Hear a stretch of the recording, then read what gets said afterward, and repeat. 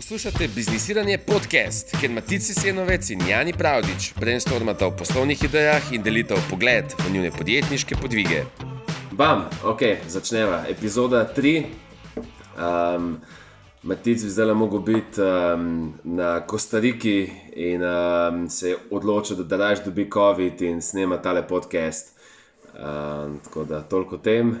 Preživel tudi to. Gremo dalje, boljši, močnejši. Ja, cool. Če si bi naredila tako, da štartava zmeri z updatesi, to pomeni na hitro updatava, kaj se dogaja predvsem z najnimi novimi projekti, pa greva potem naprej malo brainstormat, pa vsak predstavi kakšne cool ideje, na katere naletejo recently, potem pa zaključiva s kakim random talkom.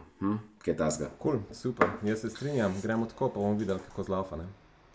To je sicer tako najbolj nehvaležno se pogovarjati. Jaz načeloma v preteklosti zelo nisem rad govoril o projektih, ki še niso launchani ali pa ki so čisto na začetku iz parih razlogov. En je ta, da večina teh projektov faila in potem, ko sem že jaz davnej čez, še vedno folk sprašuje, kaj se je pa zgodilo s tismo, in sem tako, model, nič in hvala, ker si me spomnil. En je ta, eno je to, ko se na začetku doskrat pivotira, pa na koncu ne izpade čisto, kot si na začetku zamislil, in pol se mi zdi, da zgubljam čas, če razlagam, tako da daš pokažem, kaj na koncu razvijemo, ampak se mi zdi, da bi znal biti za koga koristno, da vse en mal update v folk o najnih projektih, pa zdi se mi tudi tako historično, bo mogoče enkrat zanimivo nama pogledati 5, 10, 15 let nazaj za kak projekt, ki bo, saj upam, da bo uspela kak uspešen projekt ujet, ki se pogovarjava čisto na začetku o njem, pa potem kako ga omenjava skozi epizode, medtem ko ratuje zmeri večji. Tako da upam, da se ta moja želja uresniči.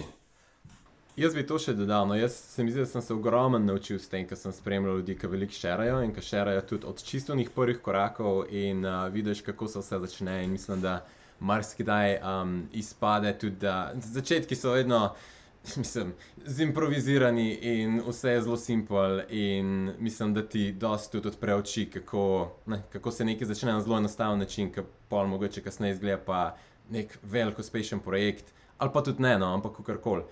Jaz sem se iz tega definitivno ful naučil, sem pa videl tudi en zelo zanimiv quote zadnjič, ki ga je nekdo na Twitterju napisal, rekel: "You can attract luck simply by telling people what you're working on." In jaz v to ful verjamem, ne.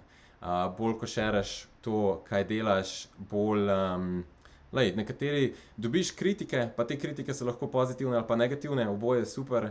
Yep. Dobiš pa tudi ljudi, ki ti dajo ideje in mogoče ti pomagajo na kak način, postanejo prve stranke, partnerji, šerajo naprej, karkoli že. Tako da jaz v to ful verjamem, da je to na koncu zelo koristno. Je pa lahko tudi malo težko, ja.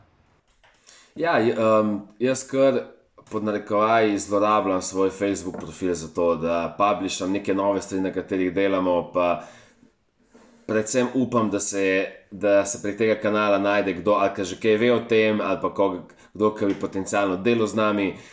In to je tudi en največjih razlogov, zakaj bi rad enkrat v naslednjih letih si spim po svoj Twitter profil oziroma pojačal nek following, zato ker tam bi sploh za neke mednarodne projekte lahko hud folk dobil s tem.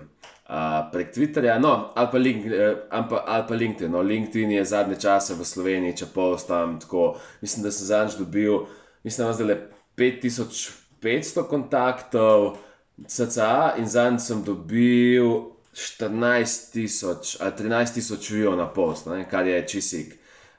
Sploh glede na to, da praktično te ne stane cent, da dobiš free viewe, tako da. Ja, fora LinkedIna je, se mi zdi, da je zdaj ful priložnost, ker je premalo kontenta. LinkedIn kot network ima premalo kontenta, kar pomeni, ker je lih obratno od večine ostalih social networkov, ki imajo pa preveč kontenta. In je zelo težko priti do, dejansko dobiti visibility na platformi. Medtem ko na LinkedInu je pa trenutno precej lažje kot na ostalih. Cool, a greva kar na update. Dejva, ti kar prvega te prepustim. Super, začnemo. Okay. Mislim, da o coach sajtu še nismo govorili nič. Ne, Javno. nismo. Mislim, da v prejšnji Ok. epizodi sva omenila, koliko so zanimivi SaaS produkti v neki specifični niši. In to je CoachSite, se pravi, en izmed projektov, na katerih trenutno delava, je CoachSite, coachsite.co, za tiste, ki si hočete pogledati. Kaj to je? V osnovi je to page builder, se pravi website builder, specifično za nišo coachov, terapevtov in sorodnih teh mental health pa performance poklicev. Ne? Vsem tem je nekaj skupnega, običajno hočejo predstaviti sebe kot individualna oseba in hočejo predstaviti neke svoje, mogoče case studije ali pa certifikate, zakaj so dobri, v čem so dobri. In potem imajo še neke zelo specifične potrebe. Rabijo blokirati svoje kliente, mogoče hočejo neke newsletterje in pošiljati. Skratka, kar mi gradimo s CoachSiteom, je SaaS produkt, kjer si te coachi in terapeuti in podobno zelo enostavno postavijo profesionalen website. Če malo pogledaš website v tej niši, so običajno zelo, predvsej jih je zelo slabih in razumljivo, ne? Zaradi tega, ker website postaviti oziroma spletno stran postaviti realno ni tako zelo enostaven. Lahko uporabiš neko agencijo, ki te veliko stane, lahko pa tudi greš na neke že obstoječe page builderje. Problem pa teh je, da so dostikrat precej kompleksni, ker skušajo pohandlati vse možne use case, vse možne uporabnike. Skratka, mi smo razvili MVP, kjer imamo neko selekcijo hudih, lepih templatov in ja, v osnovi trenutno si samo postaviš spletno stran, imamo pa še neke ambicije, kaj bi na vrhu tega kasneje postavili. Ne? Bomo pa videli, zdaj je v testni fazi in bomo predvsem ugotovili, kaj se naučimo od strank, kaj si želijo. V osnovi je to produkt, da bi kaj dodal še, Jani, jaz sem kaj spustil ključnega, se ti zdi. Ja, mislim, v osnovi smo Wix za terapevte, ali pa Webflow za terapevte, ali pa nek Shopify za terapevte. Zdaj imamo postavljen MVP, kar je v bistvu landing page, template, kaj 5 templatov že imamo, a že več, 6. Ja, 6 templatov imamo zdaj postavljenih, tako da toliko za testno smo rekli, da bo to zadost. Pa sam tool, sam builder funkcionira. V osnovi že lahko pride gor, se sign upa in na svoj domeni začne graditi svoj page. Ne? Tako je, tako je. In zdaj par stvari bi tukaj omenil. Long term si želimo, da bi bil to večinoma samo SaaS produkt, kjer se stranke registrirajo, si postavijo spletno stran in je produkt, imamo čim manj stika z njimi. V začetni fazi si pa želimo imeti čim več stika s strankami, zaradi tega, ker verjamemo, da se bomo z tega ful veliko naučili. Tako da tudi prvih nekih strank, ki smo jih dobili, so bili v glavnem prijatelji od prijateljev, znanci, ljudje, ki smo jih nabrali na tak način in smo z vsemi se slišali in skušali razumeti, kaj oni pričakujejo od spletne strani, kakšne dizajne si želijo, kakšne feature si želijo v tem produktu. In tako, ogromno. Jaz, ko sem imel prvih par teh klicev, tudi ko smo imeli že MVP narejen, ko sem imel prvih par teh klicev, sem se ogromno naučil. Ker misliš, da si nekaj dobro postavil, pa pol gledaš, pa veš, ok, to ni jasno, ono ni jasno. Veliko nekih nejasnosti smo na ta način zelo hitro lahko rešili. Veliko nekih idej dobili tudi, kaj še bi v prihodnosti lahko postavili na vrhu tega. Ena zanimiva lekcija, ki sem se jaz naučil, ki nam prej ni bila jasna, je, ker bo to mednaroden projekt, kdorkoli po celem svetu se bo oglaševal, kdorkoli se bo lahko registriral. V bistvu nismo vedeli, da se precej zakomplicira pri tem, kako izstavljaš račune in kako zaračunavaš davek za to.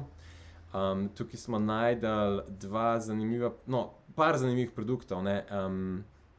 En se mu reče Paddle. Paddle je v bistvu, mislim, da je paddle.com verjetno, ki oni, paddle.com postanejo reseller za tvoje produkte, za to, kar ti prodajaš in delajo mislim, da software as a service, delajo z raznimi digitalnimi produkti, kar pomeni, da potem oni izstavljajo račune v tvojem imenu in oni pohandlajo vse te davke in se ne rabiš ti s tem nič ukvarjati, samo enostavno dobiš potem od njih nakazano, mislim, da je enkrat na mesec ali dvakrat na mesec denar. Ne? Mislim, to pomeni, oni ti v osnovi rešijo ta problem. Slovenija je precej zahtevna za prodati v tujino iz večjih razlogov. To pomeni, vsak račun moš ti takoj davčno potrditi, ne? To pomeni, moš imeti software, moš imeti tvoj software povezan z nekim slovenskim računovodskim programom, ki potem davčno potrdi. To je še specifika Slovenije. Tako, potem moš pa za vsako državo, v kateri je tvoja stranka, če je v tisti državi presežeš ponavadi, mislim, da zdaj se bo to zmanjšalo, mislim, da sem jih včeraj bral, mislim, da je 15,000, ko presežeš 15,000 v določeni državi, to pomeni, da prodaš nekim Nemcem za več kot 15,000, se moraš pol v Nemčiji registrirati za DDV. Zdaj mislim, da je po vseh EU državah 15,000 ta meja in pa se moraš ti v bistvu moraš pridobiti davčne številke v vseh teh državah, če sem obrazložil to prav. Ne vem, če sploh rabiš to mejo. Ti enostavno, če hočeš prodajati davčnim zavezancem v tujini, potem moraš avtomatsko jim zaračunavati DDV in ta DDV je različen od države do države. In drug problem je v tem, da moraš potem ti na koncu, vsak kvartal, ne, tem državam nakazovati DDV potem. In se ti to zelo zakomplicira. No?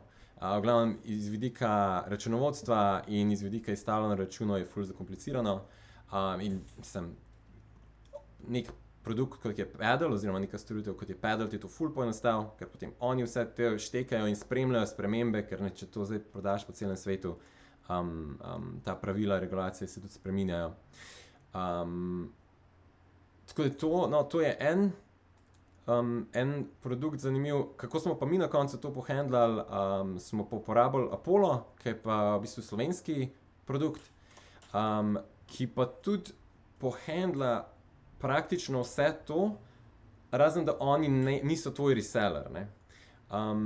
To ti neke zadeve malo bolj zakomplicira, neke stvari ti pa tudi poenostavi. Za nas je bilo na koncu to boljše, ker smo se odločili, da lažje sami izstavljamo račune, ker potem tudi lahko prodajamo karkoli in produkt in storitve poleg tega, medtem ko pri Paddlu imaš pa neke omejitve, ne? In, ker so oni tvoj reseller, se pravi, ne smeš ti storitev prodajati, naprimer, ampak lahko samo digitalne produkte. A ti lahko, sem tole ti preberem, evo sem zdaj našel, to je iz Financ. To je davčni zavezanec iz druge države članice EU, ki po spletu prodaja blago slovenskim kupcem, končnim porabnikom, se mora v Sloveniji identificirati za namene DDV in obračunati slovenski DDV. Ko s tako prodajo v Sloveniji preseže limit 35,000 evrov, do tega limita pa obračuna DDV svoje države članice. Večina preostalih članic EU ima limit tudi postavljen pri približno 35,000 evrov, po novem bo limit 10,000 evrov po vsej EU. Torej, če ima nekdo podjetje za prodajo prek spleta registrirano v Nemčiji, kjer je DDV nižji, bo moral plačati slovenski DDV, če bo presegel prodajo 10,000 evrov na leto. Tako. In to pomeni, zdaj tudi za nas kontra velja, za vsako državo, če prodamo za več kot 10,000, se moramo plačati DDV v tisti državi, če prav razumem. Skratka, zakomplicirano to, da še vedno ni čisto jasno. Ja. End of story je, vemo, da se ti zakomplicira in mi smo rekli, mi smo s tem ne želimo ukvarjati. Tako da in Paddle ti to ful poenostavi, Apollo ti pa tudi ful poenostavi, ker ti zračunajo davek in za tebe spremljajo vse te stvari in izstaviš račune, mislim, oni pripravijo račune po teh pravilnikih za vsako državo, kakorkoli že je. Skratka, to smo, mislim, je bilo sicer za nas kar nekaj dni researcha, ko smo to ugotavljali in se z različnimi tudi kolegi povezvali, ampak na koncu je ta rešitev potem zelo enostavna, ko enkrat veš, kako je rešiti. Skratka, to je en lesson, ki nam je vzel kar nekaj časa, zdaj ko povemo, je pa v teoriji zelo simpel. In to je prvi SaaS projekt. To je prvi SaaS. Exciting. kar je v bistvu meni osebno najbolj exciting, zato ker sem letos imel cilj, da postavimo prvi SaaS, zato ker je v bistvu ta market mi je precej seksi in to, da smo vstopili v ta segment, mi je super.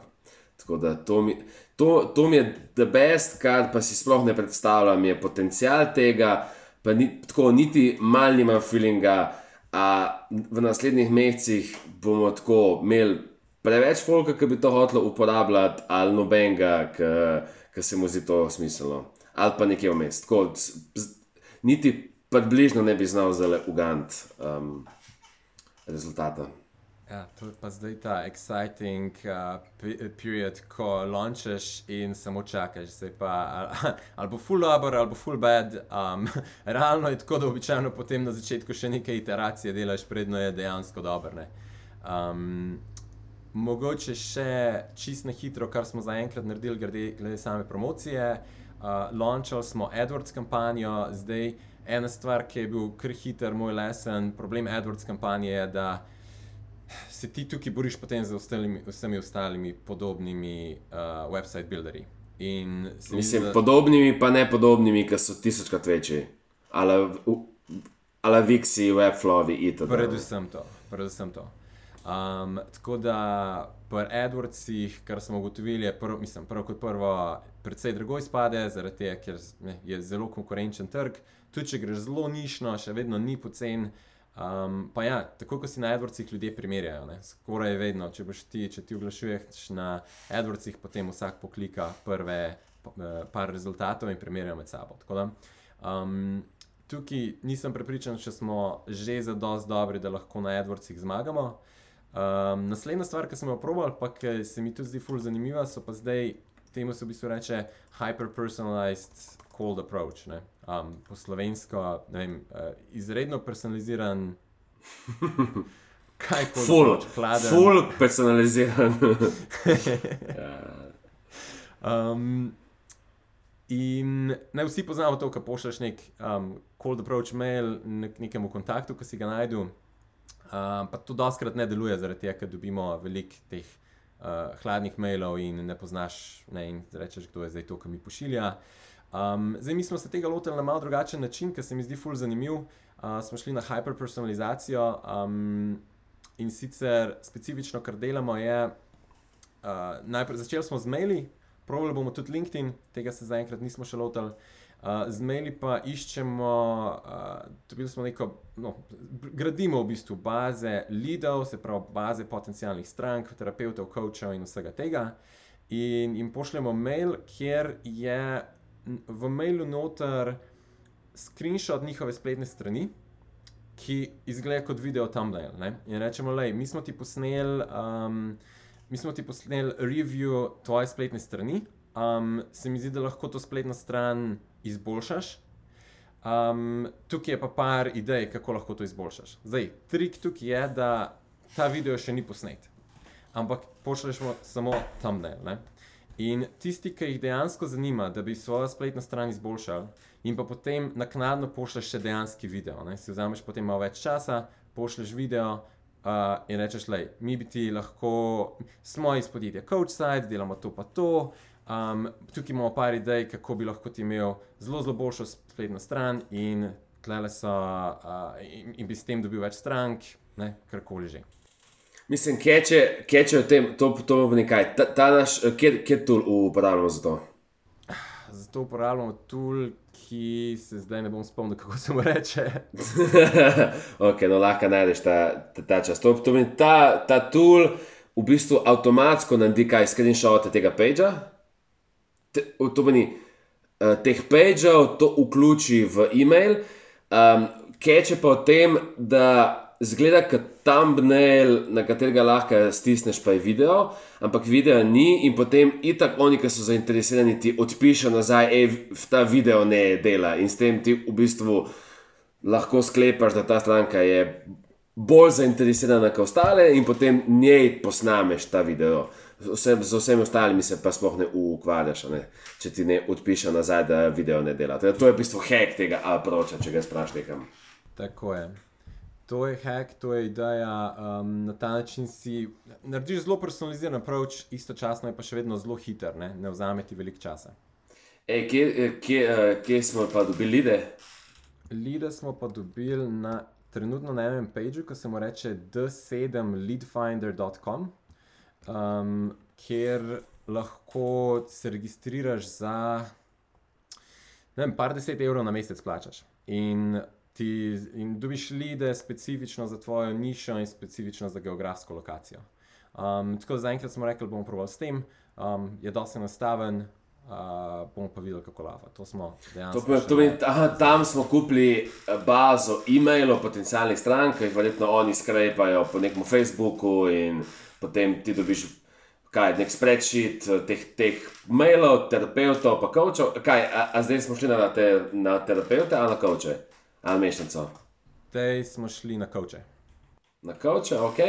Začeli smo s coachi.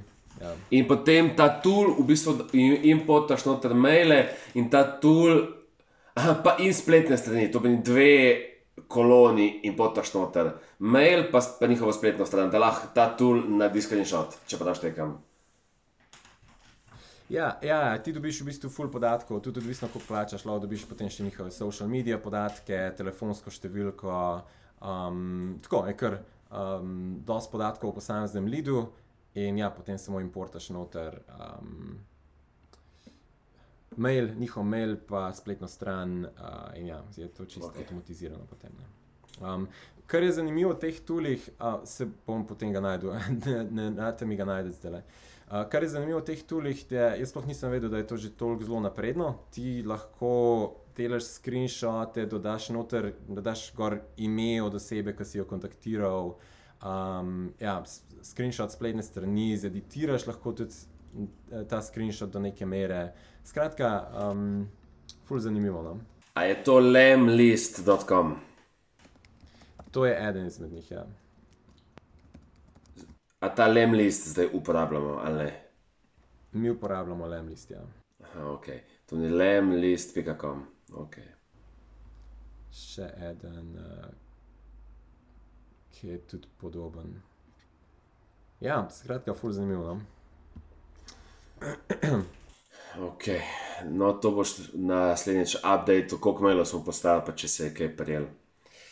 Tako je, pa upam, da že kakšne druge kanale, no, probamo, da tudi da nas... Mislim, meni se zdi ful zanimivo, no, pa se veselim probati, kako nam bo delovalo, to pomeni bot na LinkedInu, kjer pošiljamo DM-e coachom pa terapeutom na LinkedInu, v bistvu personalizirane DM-e, ki jih dobijo v njihov inbox in zgleda, da smo ga mi ročno napisali, ne? V bistvu je pa vzadnji bot. Tako da ta LinkedIn outreach se mi zdi tle, da bo zelo zanimivo, ne? Tle me zanimajo rezultati. Čeprav ta LinkedIn outreach sem slišal, da v Sloveniji vrhunsko deluje, mi ga zdaj pa v 2 projektih testiramo, da smo na LinkedInu stargetirali neke potencialne stranke in zdaj ta naš bot pošle 100 privat sporočil temu folku iz našega osebnega LinkedIn profila, zmeri zberemo eno osebo, kako to pošilja. In v Sloveniji je bolan open rate, pa full folka celo odpiše, medtem ko v tujini se to že manjša, ne, ker folk že to počne. V Sloveniji je pa to zelo novo. Drugi tool sem najdel zdaj še ta drugega, je pa hyperice.com, hyperice.com. Zelo podobna zadeva. Hyperice mogoče po featurjih, kakor sem gledal, bi rekel, da je še, ima mogoče še več featurjev, še več možnosti. Z obema lahko, mislim, da in maile in LinkedIn outreach delaš. Tako je. Cenovno sta pa kar podobna, no, so potem za naš use case smo kar uporabili Lemlist.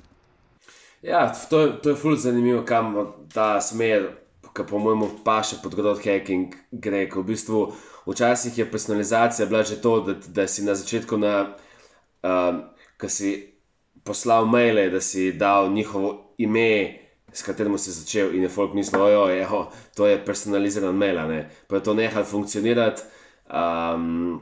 In zdaj next step je precej bolj epika, ker ti dobiš dejansko ali screenshot svoje strani.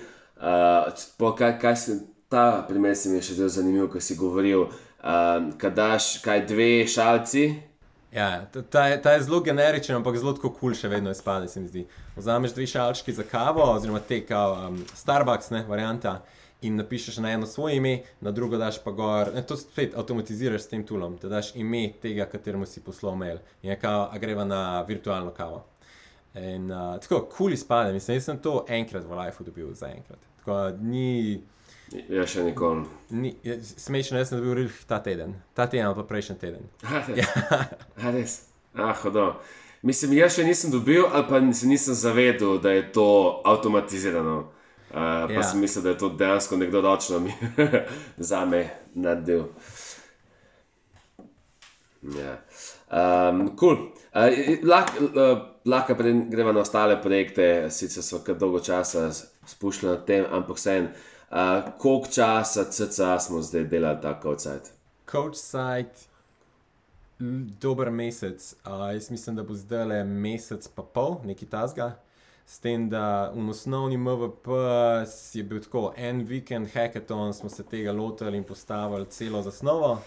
Pol je bilo pa še precej stvari, ki so se pokazale, ker mogoče nismo lih računali, da bo šle narobe. To je bilo potem še... neki dni, itak nismo na tem delali full time, tako da, ja, mesec pa polno, da je zdaj in progress. Cool, ok, se veselim videti, kakšni bo zdaj rezultati na trgu. Cool. Ja, lahko danes na hitro predstavljam malo te naše e-com projekte in sicer jaz sem ratu, po mojemu lani konc leta, ekstremno navdušen, da bi začel postavljati neke spletne trgovine. Ne vem, če veš, moj prvi biznis, ki sem bil star 16 let, je bila spletna trgovina, kjer smo prodali majice, ful uspešno. In od takrat v bistvu nisem šel nazaj v to in sem zelo nostalgičen, ker zdaj po več kot 10 letih hodim spet nazaj v ta biznis, ker zdaj zgleda čisto drugače, kot je to zgleda takrat. Ta Wayback Machine, ki dela screenshote spletnih strani in lahko pogledaš, kako je ena spletna stran izgledala ful časa nazaj, gor se še dejansko da videti.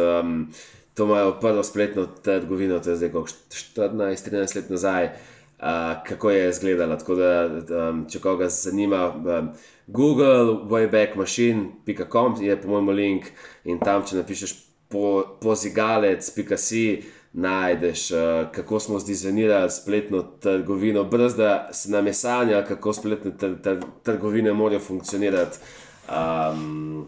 Tako, dejansko je... 2.9. Popolno še malo nazaj. 2.9 leta kaže, da je začela ta domena obstajati. Tako verjetno. Aha, no, pol pa 2.9, pol pa 11 let. Cool, ja, no in v bistvu ene pol leta se je delal research, kaj so vse, tako, jaz sem v bistvu hotel malo natrenirati svoj mind, da sem dobil oči, ki znajo oceniti, kaj ima večji ali pa manjši potencial, da postavi spletno trgovino okoli tega, ne. In po mojemu pol leta brainstormingov pa raznih researchov smo nekako prišli do neke produkte, ki so nam zelo najbolj zanimivi po nekih kriterijih, ki smo si jih določili. In zdaj smo tek pred tem, da launchamo prve 4 spletne trgovine v naslednjih tednih, po mojemu teden, 2, bo že prišla prva, če ne že prve 2 ven. In sicer čist najprej, kakor kaže, bomo launchali spletno trgovino meetfluffy.com, M-E-E-T, fluffy.com. Background tega, da nam malo konteksta. Obstaja en tool, ki se mu reče CRM usecart.com, ki ga je naredil en Italijan in v bistvu on treka Shopify store, ker pri nekaterih Shopify storih se da iz kode prebrati, koliko produktov prodajo vsak dan.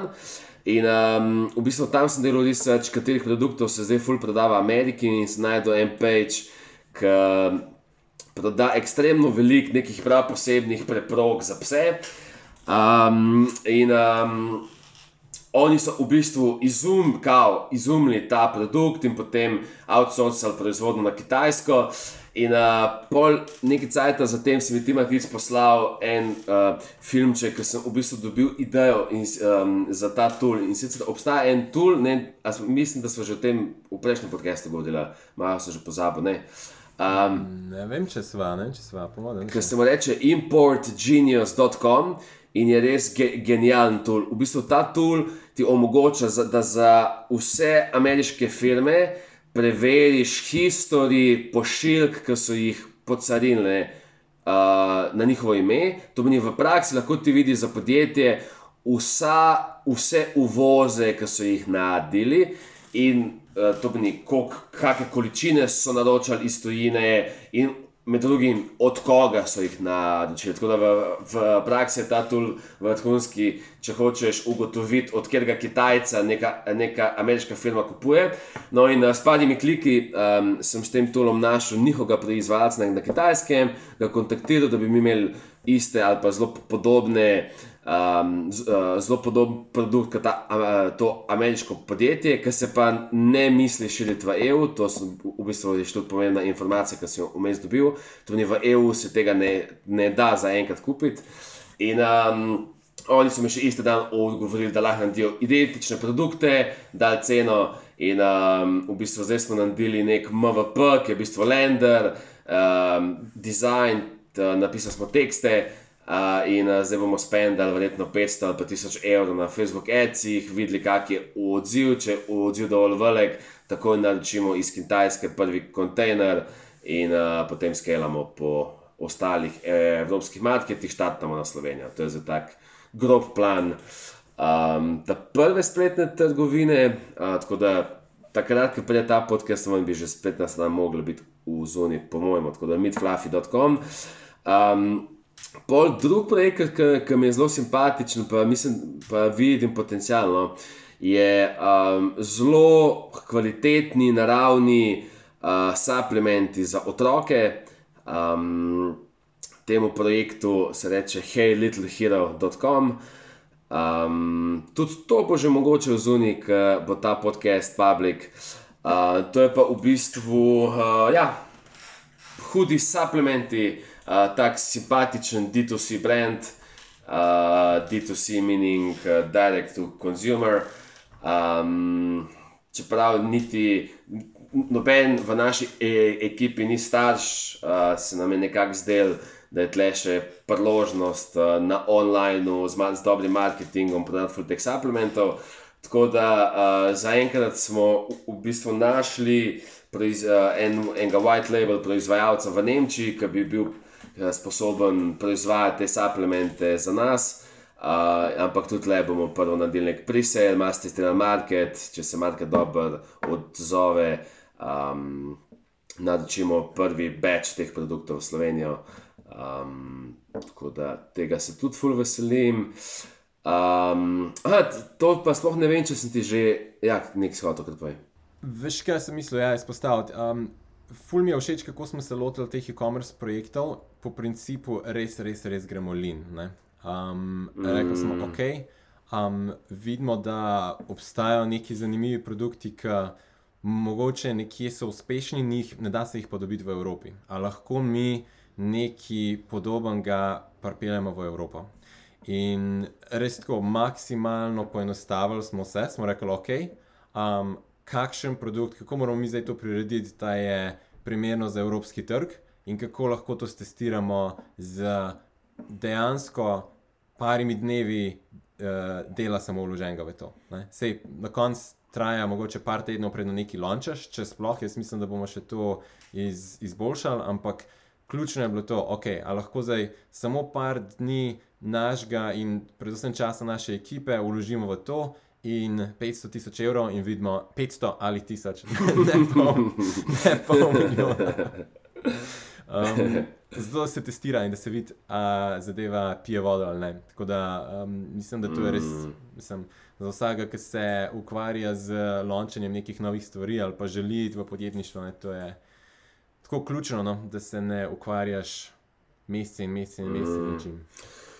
Ja, tle v bistvu ne vem, če dobro razložim, ker zdaj sem se parkrat s kom pogovarjal, ker sem hotel malo feedbacka in marsikdo je mislil, da v bistvu delamo nek dropshipping, kar v bistvu je malo resnice o tem, ampak ne pa čisto. To pomeni, ne delamo nekih, kako se že reče temu, impulzivnih nakupov, produktov za impulzivne nakupe, kot so v Sloveniji marsikateri brendi znani, ki prodajajo kitajsko sranje pod narekovajem za 10-20 evrov.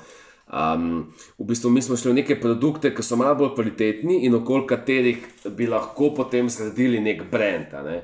To je v osnovi, kaj mi iščemo. Tako da v tem se mi zdi naša strategija malo drugačna od ostalih. Definitivno gledamo pa v bistvu že na produkte, ki na enem marketu, pa je to v Ameriki, že ima nek traction, da vidimo, da tam se to prodaja, kakšna podobna zadeva, da smo malo bolj confident, da bi verjetno tudi na EU marketu to šlo. Plan je pa zmeri prvi test narediti v Sloveniji, samo zato, ker smo najhitreje tle, potem pa samo prevajati strani pa odpirati nove markete. Ja, ok, tle še enega, ki ti ga mogoče lahko danes, pa mislim, da se o tem še niso pogovarjala, pičam. In sicer, čakaj, a ti zdaj uporabljaš TikTok? Ne. Ali ne? Ok, no te bom starega fotra update, kaj se dogaja na TikToku. En huge trend na TikToku so hot chocolate bombs. A si kdaj slišal za to? Ne. To je v bistvu predstavljena taka krogla, čokoladna, kjer so noter recimo lahko marshmallowsi in to si daš v šalco, prilije z mlekom in v bistvu se stopi in odpre ta kugla in potem vsebina pride na plan. Štekam, ja. Gledam zdaj slike. Ja, no, če se komu zdi, da ta moj opis ni bil najboljši, naj gre na Google pa pogleda sliko. To pomeni krogla, ki ima noter, ali so to marshmallowsi, ali so to, bi svašta lahko daš noter in potem ta vizualni efekt ful dober, ker v bistvu kot bomba eksplodira kao, v bistvu se odpre in to pride na površje kaj noter. No in to je na TikToku v bistvu ful velik hit, medtem ko je to skoraj impossible ta moment kupiti prek spleta. Lahko kupiš te modelčke, da si to narediš sam doma. Na Etsyu eni že prodajajo to, pa na Amazonu neki ful malga, ampak te, recimo so na ameriškem, so zdaj ful časa bili razprodani, eni imajo ful slabo oceno, zato ker folk jamra, da ima predvsem tle največji problem shipment, kako to šipa, da se stvar ne zlomi. A ne? No, in zdaj nimam pojma o teh stvareh, tako da sem zadnje, koliko 2 tedna nazaj, se pogovarjal z 2 mulcoma,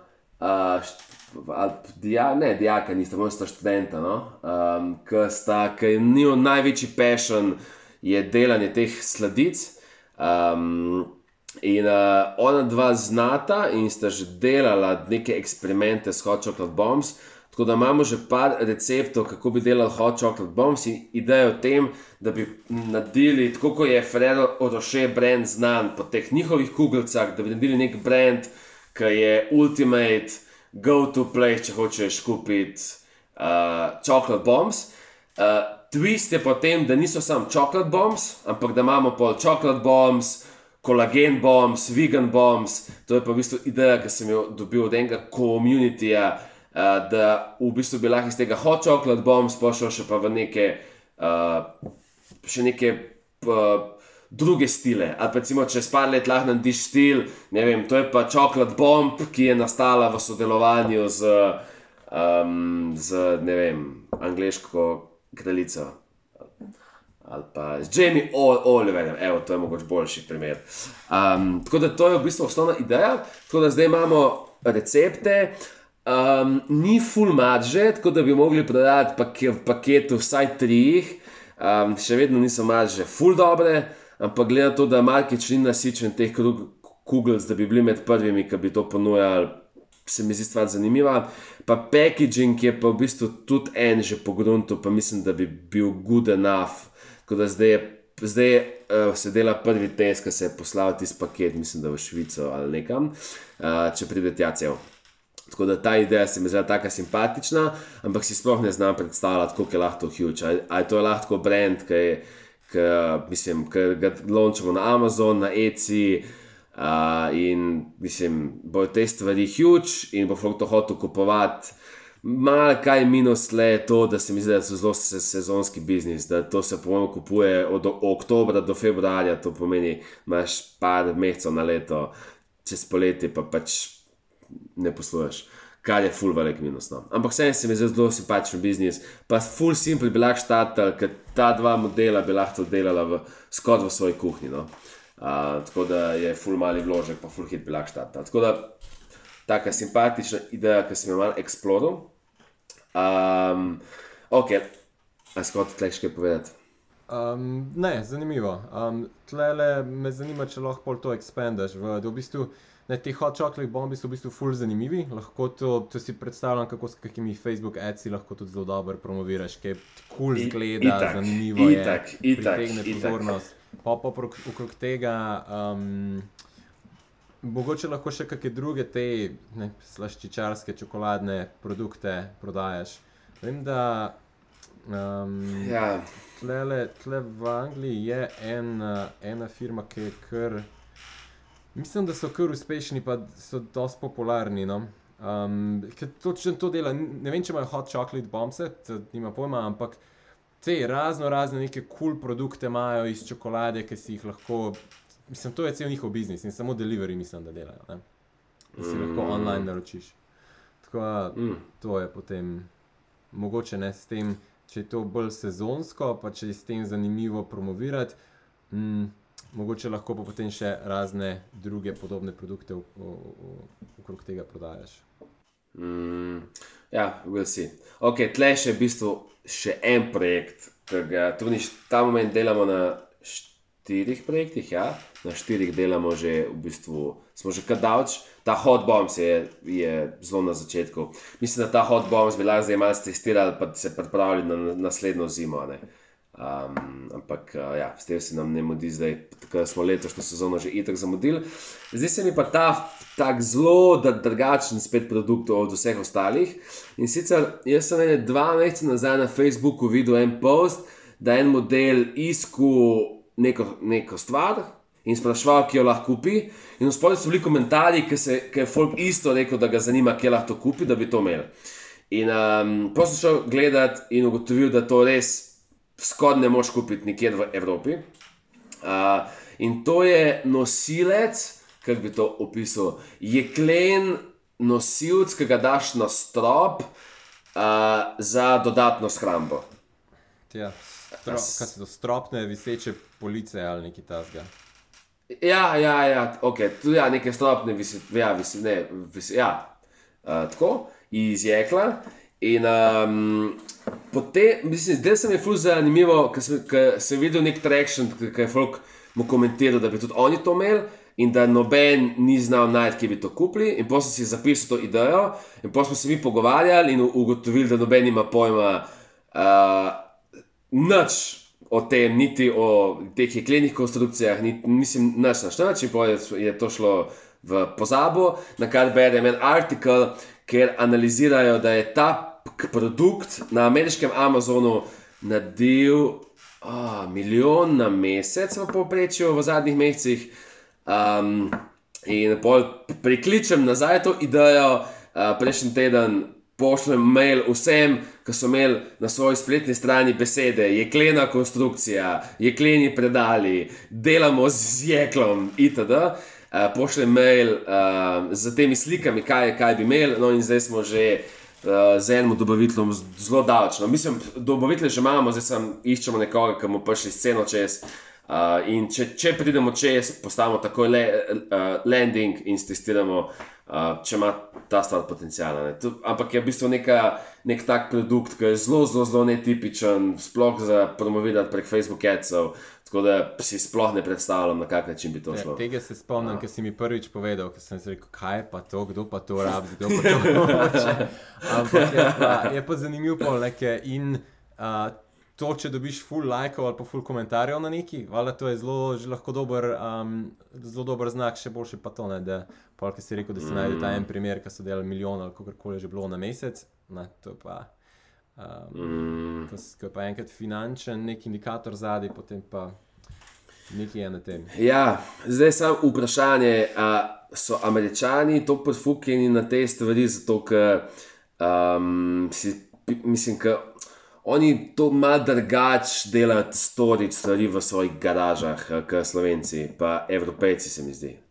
Ampak, no, ne vem, ful folka sem vprašal, kakve so njihove izkušnje med razlikami, ki prodajaš po spletu Evropejcem pa Američanom in koliko confidence si lahko, da če nekaj pali v Ameriki, da boš to prinesel na EU market, pa bo šlo, in vsi so rekli tako, ene stvari lahko čisto copy-pastaš, ene stvari pa nikakor ne funkcionirajo, tle, kad tam funkcionirajo. In obratno, tako da bomo videli, kaj se s tem produktom zgodi. Ampak spet, praktično s parimi urami lahko imamo landing v zuni in čist lean, testiramo market, če market pokaže, da je zanimanje za to, se lotimo in lahko imamo zelo hitro v bistvu to postavljeno. Tako da, to so tako na hitro naši prvi e-commerce projekti po, koliko so rekla, 11 letih. Ja, se kar veselim. Po mojemu, čez en mesec bomo že vse te kar testirali. Mesec pa pol. Tako da takrat bova pa že sproti malo updatala, kaj se z njimi dogaja. A bi že danes omenila, se mogoče ne raba po imensko, ampak lahko pa tako, ali še preskočiva? Po mojem, da so zdaj že toliko projektih govorili, da bi mogoče šla dalje še na par idej, da ne bo predolga. Lahko tega preskočiva. Bomo naslednjič še o kakem drugem projektu najdem. Se strinjam, evo, sem ga premaknil, da za naslednjič odpreva s tem. Cool, a boš nam povedal kako zanimivo idejo, da po brainstormamo? Cool, evo ti, jaz mislim, da je večina mojih idej danes zelo zdravstveno obarvanih, pa ni nujno povezano s tem, da sem jaz bil trenutno. Ni nujno povezano s tem, da sem res bil bolan teden, ampak mogoče slučajno, da sem na te stvari naletel. Ena ideja, ki se mi zdi ful zanimiva, pa to je dejansko produkt, ki sem ga jaz uporabil, je pa tudi princip, no, ki mi je zanimiv.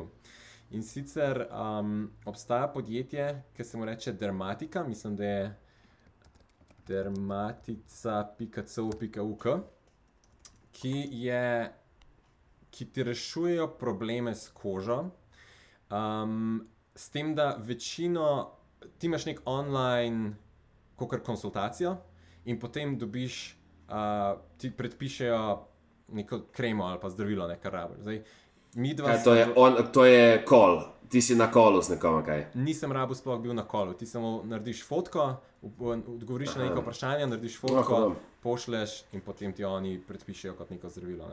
Midva sva bila dobro leto nazaj v Peruju, kjer je mene kar precej sonce opekel, tudi po obrazu, in sem dejansko tukaj imel poškodovano kožo od tega. Sem rekel, okej, da vidimo, če se to da s čim pozdraviti ali pa s čim rešiti. No in sem naletel na to podjetje in dermatica.co.uk. Ful zanimivo, greš online čez ta vprašalnik, uploadaš fotke in potem ti oni predpišejo neko mazilo. To ni sicer isto, kot da bi šel ti k zdravniku, oziroma to so kreme, ki jih lahko dobiš tudi, sem kar prepričan, no, se mi zdi, da bi jih lahko kupil v lekarni tudi. In potem si avtomatsko na subscriptionu, kar je iz vidika poslovnega modela, se mi zdi, da je super, pošljajo ti kremo enkrat na mesec in potem uporabljaš to. Težko rečem, jaz sem to zdaj uporabljal mogoče 3 mesece. Jaz mislim, da je deloval. Nisem prepričan, kako bo, ko bom naslednjič šel nekaj na sonce, tako da to bomo videli, bom sporočil naprej o rezultatih naslednjič. To bo zelo hitro, ko bo šel na Kostariko, že lahko tako je, februarja. Testiramo. Upam, da februarju bo update glede tega, deluje ali ne deluje. Tudi verjetno je bil moj case malo specifičen, no, ampak kakorkoli. To mi je ful zanimivo. Zdaj, zakaj? Itak zdaj, med časom korone je folk še manj hodil ven, ampak tako, iti k zdravniku je tako, malo neprijetno, ne? Ne sem, da vzame čas, že tako je, k nekem doktorju hodiš in malo je neprijeten celoten postopek, ne? Malo se, če moraš iti k doktorju ali pa k dermatologu ali pa karkoli že, nekaj pomeni, da je nekaj narobe in temu se rajš izogneš, če se da, ne? Če se da pa to narediti online, je pa precej bolj enostaven. Tako da celoten ta princip, ko imaš ti nek online consultation, ki je hitrejši, ki je vredno cenejši in ki je bolj enostaven, to se mi zdi super. In potem iz tega, ne, naslednji korak tukaj je pa, da oni ti ne zaračunajo za consultation v tem primeru, ampak ti računajo samo za produkte. Tako da ne, ta princip mi je zanimiv, potem sem pa najdel še en primer, ki uporablja isti oziroma zelo podoben princip, ampak za zelo drugačen problem. Temu se pa reče getcerebral.com. Nisem pa dejansko zasledil šele danes. Mental health space se meni zdi zelo zanimiv, se mi zdi, da je to tudi nekaj, ki vedno bolj narašča popularnost ali pa awareness okrog tega, ne, da je mental health pomemben in se mi zdi, da vedno več je stresa in anxietyja in vedno več je tudi poslovnih priložnosti okrog tega. Tako da getcerebral.com je pa v bistvu se mi zdi, da zelo podoben princip kot tisto, kar sem opisoval prej, ampak za mentalne težave, ne. Se pravi, če imaš anxiety, če si pod stresom, če imaš neke začetke depresije oziroma če imaš depresijo, dejansko tudi ti imaš online neko konsultacijo in na podlagi te konsultacije ti potem oni predpišejo zdravila. Jaz predvidevam, da tole spiše FSA, HSA, eligible, cancel anytime. Jaz ne vem, nisem toliko researchal, tako da ne vem, kakšna zdravila točno dobiš. Shipping medication, ja. Ne vem, a je to prav isto, kot da bi šel ti k nekemu profesionalnemu terapeutu, ampak isti princip, ne. Spet, k terapeutu iti, to je zdaj spet taka stvar, ne. Saj se mi zdi, da je vedno bolj sprejemljivo, ampak je še tako malo awkward, pa malo se počutiš, kakor da je nekaj narobe, če rabiš terapeuta, ne. In če se le da se tem zadevam izogneš ali pa odlašaš, dokler je prepozen. Če pa lahko to narediš online, se mi pa zdi, da predvsej poenostavi celotno zadevo. In ja, tukaj vse laufa online, rabiš enega terapeuta oziroma s časoma več terapeutov, ki to pohandlajo potem stranke, ne, oziroma dejanske konsultacije, in potem šipaš produkte, spet subscription, se pravi mesečno pošiljaš. Konsultacija pa ne vem, a je pri njih brezplačna ali ne. Imajo nek free emotional assessment, kar predvidevam, da je verjetno nek o tem, kar so že zadnjič govorila, quiz funnel varianta, ne, verjetno nek online vprašalnik. Tako da ja, ful so mi všeč te ideje, ki naredijo stvari, predvsem v zdravstvu, ki so neprijetne ali pa težko dostopne, pa jih na ta način narediš lažje dostopne, pa verjetno bolj ugodne. Veš kaj se mi tle zdi ful velik problem? Ameriško zdravstvo je čisto drugače zasnovano in funkcionira čisto drugače, kot je zdravstvo v EU državah. Tam si zelo veliko stvari plača sam, oziroma medtem, ko veš, v Sloveniji pač večina, po mojem, teh zdravil za anksioznost pa depresijo ti pripiše zdravnik in jih dobiš na recept. Tako da ne vem, kako bi ta biznis funkcioniral tle, ne. Ker oni dejansko ne nudijo supplementov, kakor vidim, ampak zdravila. Kad tudi pol, kak jih prodajaš, moraš biti lekarna, tako da tle se mi zdi kar zakomplicirano, no. Se mi ne zdi simple copy-pastati to na EU market. Potem, kar zdaj vidim, no. Rada sem ta del je res, zdaj vprašanje je,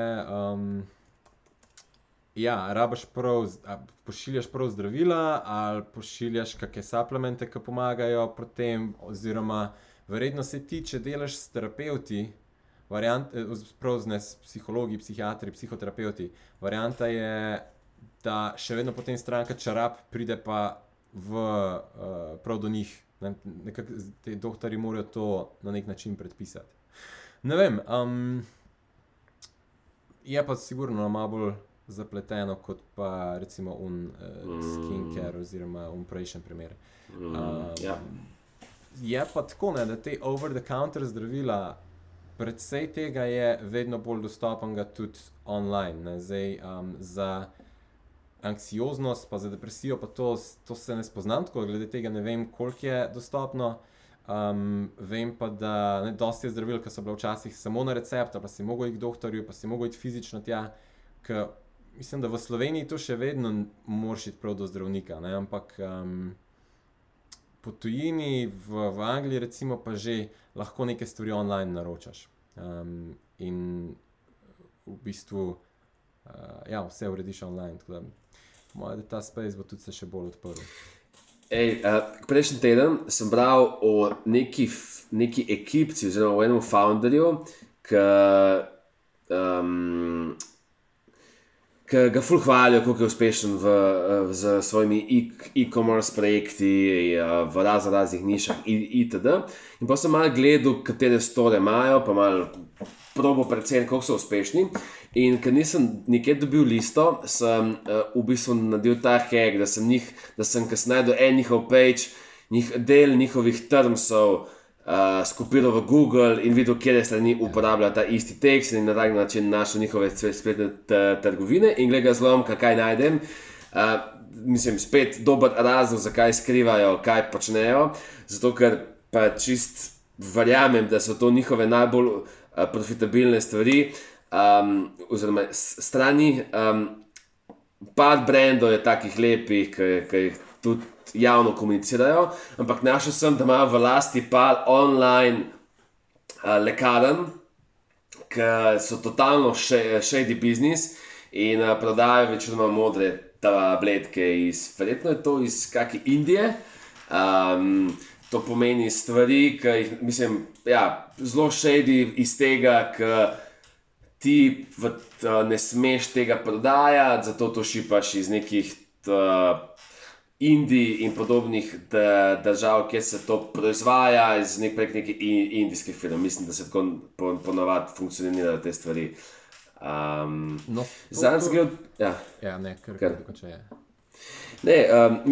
In sem našel, da imajo ene 4 ali 5 spletnih trgovin s ful nekimi zdravili, ki jih lahko kupiš brez recepta, ki bi jih načeloma mogel z receptom kupiti, ne, po celem svetu. Ti jih oni šipajo iz teh tretjih držav k tebi. Pač načeloma je po mojemu dobavni strošek teh zdravil toliko nizek, da tudi če kdo prijavi, da so mu na carini zaplenili, to pač pošljajo še enkrat, ne, z minimalnimi stroški. Mislim, vem pa, da je to full profitabilen biznis, ali pa sklepam iz tega, ker sem gledal kak mesec nazaj dokumentacijo o enemu tipu mislim, model iz Južne Afrike, za katerega so nekaj časa celo sumili, bila je ena teorija, da bi naj bil ta Satoshi, ki je izumil Bitcoin, zato ker je ta model začel kot nek hacker in en izmed biznisov, na koncu je prodajal v Severno Korejo, pa ne vem kam še vse orožje in hotel postati Amazon.com za rakete, tanke, tope, puške itd., preden je prišel v zapor, ampak biznis, ki ga je delal vmes, je, da se preselil na Filipine in na Filipinih postavil klicne centre in spletne trgovine in iz Filipinov šipil zdravila po celem svetu. A je naredil v prvem letu 50 milijonov, se mi zdi, 60, neka taka cifra, če se prav spomnim. Tako da to zna biti zelo profitabilen biznis. Vem, da v svoje cajte smo na tak način kupovali te, kako se že reče, veš ta, v bistvu nutropike, ki so tle bili še prepovedani. Modafinil pa to, Modafinile, tako, modafinile si iz Bitcoini, kupil prek neke indijske firme in potem so ti to poslali skrito v paketu v Slovenijo in pač, če te je dobila carina, si jim poslal in so ti poslali še enkrat. In to so po mojemu huge business v zadnji. Kaj so pa še edino? To je še vedno sketchy, te zadeve, po mojem, da to nikjer ni, oziroma to v večini držav ni legalno, ali pa je zelo tako grey zone, no? Ne, mislim, skoraj vse posod je legalno z receptom. Ti moraš imeti recept. Z receptom, no, to mislim. Medtem ko v Angliji, recimo, pa ti lahko že preko online in Viagra in te stvari za izgubo las. A to ti je friend sporočil. To veš, kaj ti je friend sporočil. Par je ful uspešnih podjetij, ne, klele. Hims in Manual in v Angliji in v Ameriki, no, ki so okrog tega. Težko je zdaj reči, koliko so profitabilni, to ne vem, so pa to zdaj brendi, ki so raisali na desetine, če ne celo več kot 100 milijonov evrov ali pa dolarjev. Točno s tem. Ja, Hims 158 milijonov. Evo.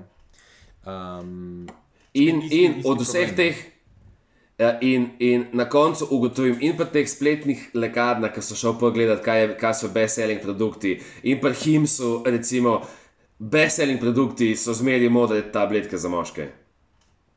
Ja, kar pomeni, da je to verjetno huge market. En tip mi je lani govoril, da tako pokliček, ki se dosti tako brainstormava o potencialnih biznisih, in me enkrat kliče, pa tako prav, stari, veš kaj je biznis? Mi bi mogli začeti prodajati kamagre. Kamagra je, mislim, alternativa modri tabletki, no? Ker ne vem, je to po mojem, mislim, po to spet neka siva cona, če ni že kar ilegalno. Ja, ne vem, sklepam, da ni legalno. To zihar ne. No, in sem rekel, zakaj se mu zdi pač, da je to huge business, in rekel, stari, bil sem na sestanku z enim tipom, čisto random, in tako, medtem, ko midva sediva v kavarni, pa se pogovarja o nekem X projektu, do tipa prihajajo tako na 5-10 minut, prihajajo neki tipi, mu dajo cash in on jim da paketek. In ta model tako pravi, kaj pa je, pa pravi ta model, zdaj sem tak side hustle štartu, pa prodajam prek Bohe, a prek čega. Te kamagre in ba je, da mu tako s prvim dnevom bolano laufal. Tako da si predstavljam, da je to, mislim, da se to kupuje na veliko, medtem ka pač nimaš kje zakupiti. Tako da, če uspeš reachati potencialne kliente, ki je verjetno vsak drugi moški, lahko postavi zelo profitabilen biznis. Ja, jaz sem gledal enkrat ta trg. 30% moških nad 30 ima probleme z erekcijo. 40% moških nad 40, 50% moških nad 50. To je ogromen. Zelo zanimivo, Matic, da si te številke na pamet zapomnil. Lepe cifrice, lepo se vjame. Zato, okay. 30, 40, 40. Aha, cool. Ni nobenega razloga. Ok. Gremo dalje. Evo, daj mi se eno. Nekaj čas nazaj sem ti pičil, da tako, vsake tok časa rabiš kupiti novo prevleko za poslo in če si moja generacija ali pa mlajši, nimaš pojma, saj jaz nimam pojma, kam bi šel to kupiti.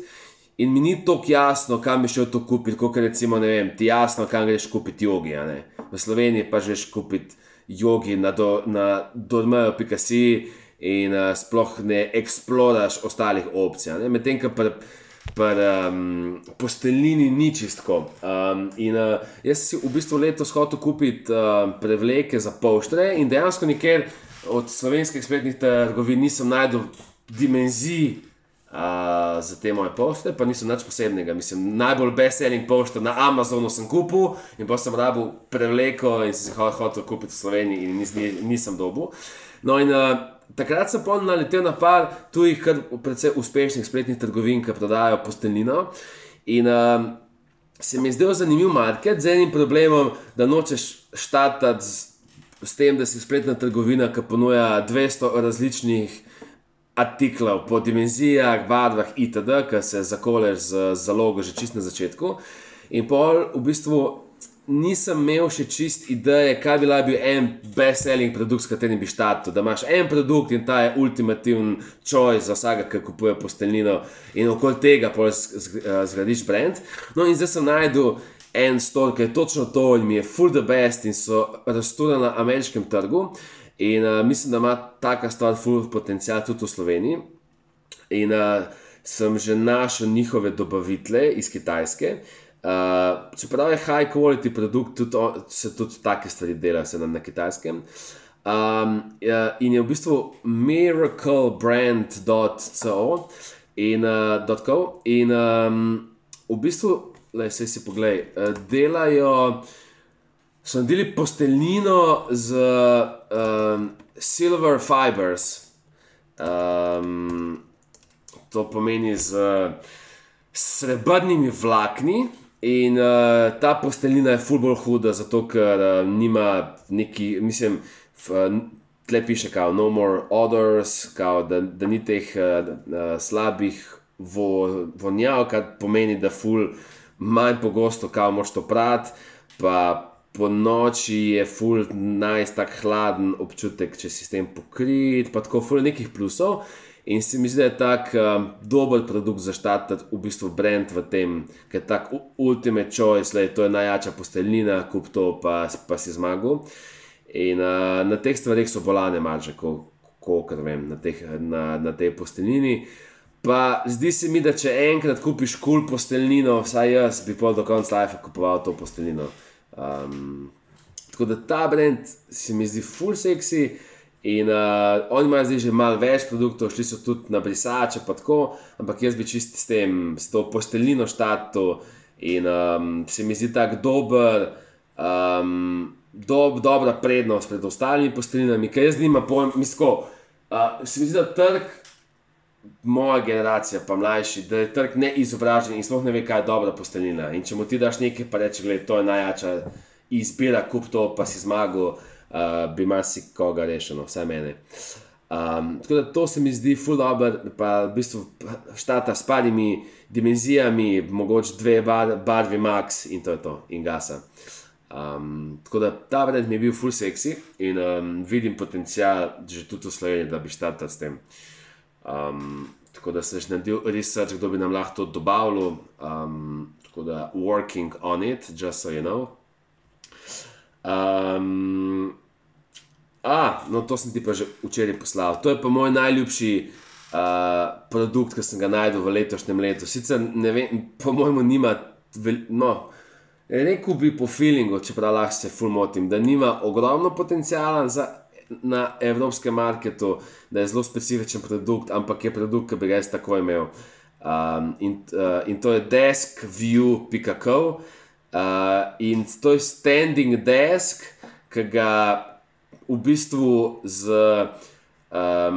prisesaš na kjerokoli steklo in ga lahko imaš recimo na steklenih vratih, si daš to poličko gor, prisesaš in imaš standing desk ali na oknu, po mojemu najboljše je v bistvu na nekih steklenih vratih. In to je najbolj epsko, če stanuješ v kakemu Sydneyju v 25. nadstropju in ko imaš steklo vse okoli in okoli, gledaš na mesto in daš si ta standing desk, si pa sesaš na to steklo in vas to delaš. Tako da bolana ideja, ne vem koliko ima potencijala, ampak jaz bi si to takoj kupil. Tako da, če mi kdo hoče kaj kupiti za rojsten dan, bom zelo vesel tega produkta. Ponavadi ne maram.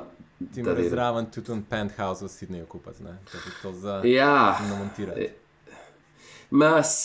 Mislim, v bistvu ne vem zakaj, ampak ful imam problem, če bi moja miza gledala na steno. Tako da zmeri si mize naštimam tako, tudi ta moj standing desk je tako, da v bistvu gledam ven čez okno. Ampak če bi imel to, bi imel še en standing desk, ki ga imam pa v bistvu tega bi si dal na vrata, ki gledajo na dvorišče. Epski produkt. Ful se mi zdi zanimivo, res rabaš ali nek ful hudo, če imaš nek penthouse z nekim hudim razgledom, si predstavljam, da je to res noro dober. Ali pa videl sem, da imajo fotke, če imaš te pisarne, ki so v bistvu s steklenimi stenami. Tam tudi potem lahko namontiraš na take na te predeljne steklene stene v bistvu. Moj prvi komentar, ko sem to videl, je bil, kaj če ti pa na noge pade, kaj če ti pa dol, se odlep. In potem sem šel dejansko gledati na Amazon, se pravi na amazon.co.uk ima to 64 ratingov in samo eden izmed teh je dal eno zvezdico in rekel, da mu je dejansko dol padel. Kar je tako, mislim, to še ni toliko slabo, se pravi, ni toliko več. En je imel pa tudi nek problem, da jim je pa šipo razpokal, ne? Ker to je le, sem malo predstavljam, da moraš biti previden, kaj pa s tem delaš. Da se ne upiraš preveč gor na to, ali pa da neke teže gor ne postavljaš. Drugač pa zanimivo, ne? Mislim, jaz sem fan standing deskov, full fan standing deskov, pa full sem fan tega, da imaš dober razgled in ta produkt se mi zdi epski. Tako da ne vem pa, kak biznis potencial ima. Ta ideja mi je zelo zanimiva. In sicer opazil sem trend spletnih biznisov, ki ponujajo to, da daš ti sliko svojega psa in ti to sliko sprintajo. Ali kaj so najbolj popularne opcije. Ta prva letos je na nogavice. To pomeni, tvoj pes je potem na nogavicah. To je tako huge v Ameriki in glih prejšnji teden sem zvedel, da je nekdo to kupil za darilo v Sloveniji, tako da mogoče v Sloveniji to kdo počne. To bo ni zokni in gor ima svojega psa, mislim, ti nimaš psa, ampak če bi imel psa, bi po mojemu se bi ti to zdaj epsko, da imaš nogavice. To je naprintano gore, to je tako upleteno kao gore. Ne, to je naprintano in v bistvu je vzorc glava psa tako po celih zoknih. Druga stvar, ki sem pa videl na Etsyu, v bistvu, da je ful popularno, pa sem najdel zdaj en biznis, ki dela samo to, je pa, delajo pa, ti pošli sliko psa in izrežejo njegovo glavo in jo dajo na neko sliko, neko renesančno sliko, recimo nekega kralja, nekega princa in pol pač na tej sliki faco zamenjajo za faco tvojega psa, če si predstavljaš. In pač imaš pol kao renesančno sliko tvojega psa, ki je v bistvu v obliki človeka. No. A to laufa? To, moje mnenje, tako kot to razmišljam, je tako borderline, malo creepy ali pa weird, ampak si predstavljam, da neki fani psov bi jim bilo pa to ful noro dobre. Lej, recimo tale biznis crownandpaw.com, po kot tačka, je eden teh, ta je po mojemu laufa srednje velik, zato ker 50 adsov imajo pažganih ta moment. Na Facebooku, kar pomeni neki mora laufati. Drugače na Etsyu, ki sem pa najdel podobne stvari, so imeli pa full reviewjev, tako da jaz mislim, da to full laufa. Pa z okni vem, da full laufajo, tako da ja, jaz mislim, da ta market je full zanimiv. Sam meni je toliko zanimiv, ne vem, ni tak produkt, ki bi se ga z veseljem lotil. No, da čez en teden, kolikor se veliko krat zgodi, si premislim in se mi bo zdaj to ful zanimivo. Tako da ja.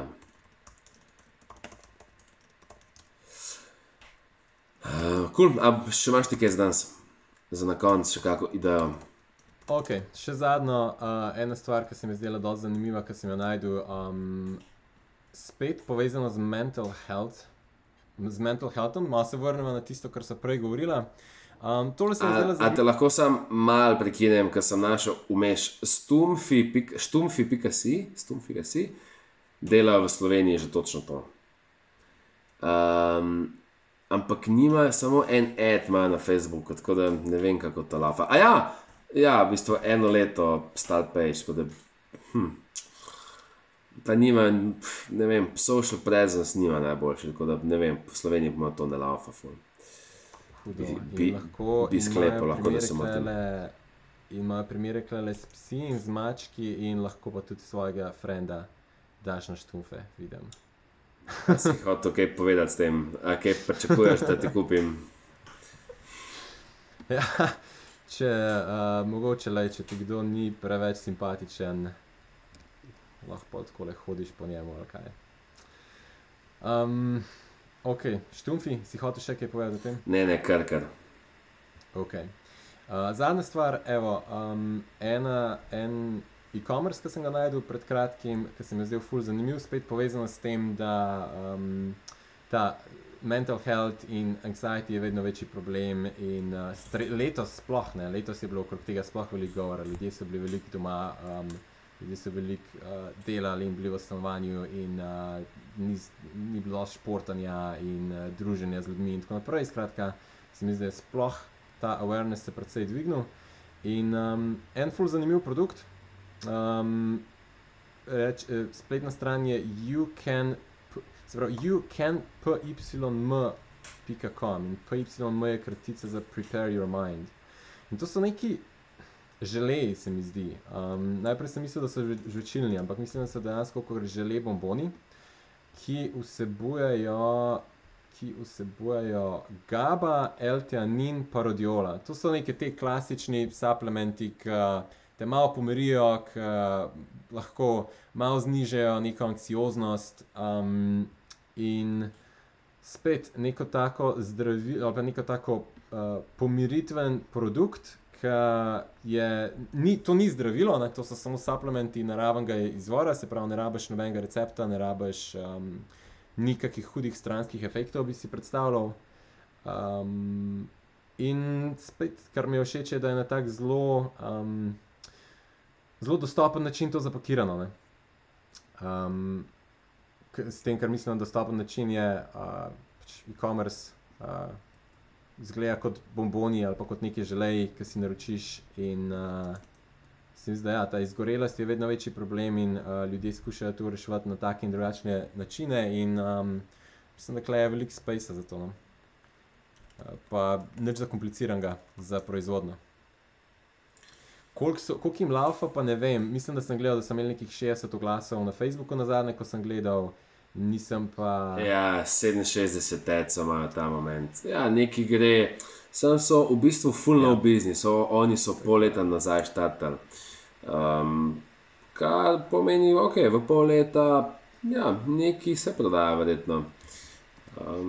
Meni je všeč zelo Pakonga. Pakonga je zelo netipična za supplemente, v bistvu sploh nimaš feeling, da so supplementi, bolj imaš feeling, da si kupil pač neke bombončke. Embalaža mi je čisto huda. Ja, in te gami supplementi so full v porastu, koliko sem bral, tako da pa full mi je všeč njihov page, zelo lušten. Zelo lep branding in ja, všeč mi je to, stvari, ja, take, delajo bolj dostopne neke, bi rekel, generally uporabne stvari, no. Veš, kaj bi jaz pri njih upgradeal? Naredil bi, bolj bi se fokusiral na neko ciljno skupino, ki je malo bolj definirana, ker mislim, da so oni zdaj zelo splošno pozicionirani za vse, ki bi radi se pač malo bolj počutili. Jaz bi šel tle tako, ali bi šel na ene supplemente, ki, ne vem, recimo rešujejo samo probleme s PMS-jem, pa zboostajo mood, če imaš PMS, ali pa, ne vem, recimo za uspešne posameznike, ki imajo full stresa v službi, da to, med po službi je do kaj tazga, to pomeni full bi, tle vidim več potencijala, če bi se fokusirali na nek case, se mi zdi, da so zelo tako šli, da so primerni za vse. Da nobenega ne nazivajo, ne, specifično. To je malo problem. Ja. Ampak glej, mogoče pa da jim laufa. Ful zanimivo, ja, pa sestavine not, mislim, ta formulacija je precej simpel. Tako da, tle me to malo skrbi, mislim, kak efekt kaj čutiš potem, jaz po teh stvareh nič ne čutim efekta in če ne čutiš efekta, a bo še kdaj kupil pa njih, to me malo skrbi. A folk čuti efekt. Jaz tudi po takih zadevah nič ne čutim, se mi zdi, da smo mi dva malo specifični. Jaz vem, da so potem ljudje, ki vzamejo neki, pa se čisto drugače počutijo. Ja, to je res. Glavnem. Cool. To je moj zadnji primer. Super, sej sva že krepko čez 1 uro, tako da po mojemu na tej točki končava in se vidimo kmalu. Se vidimo naslednjič. Čau, čau. Adios amigos. Čau, čau.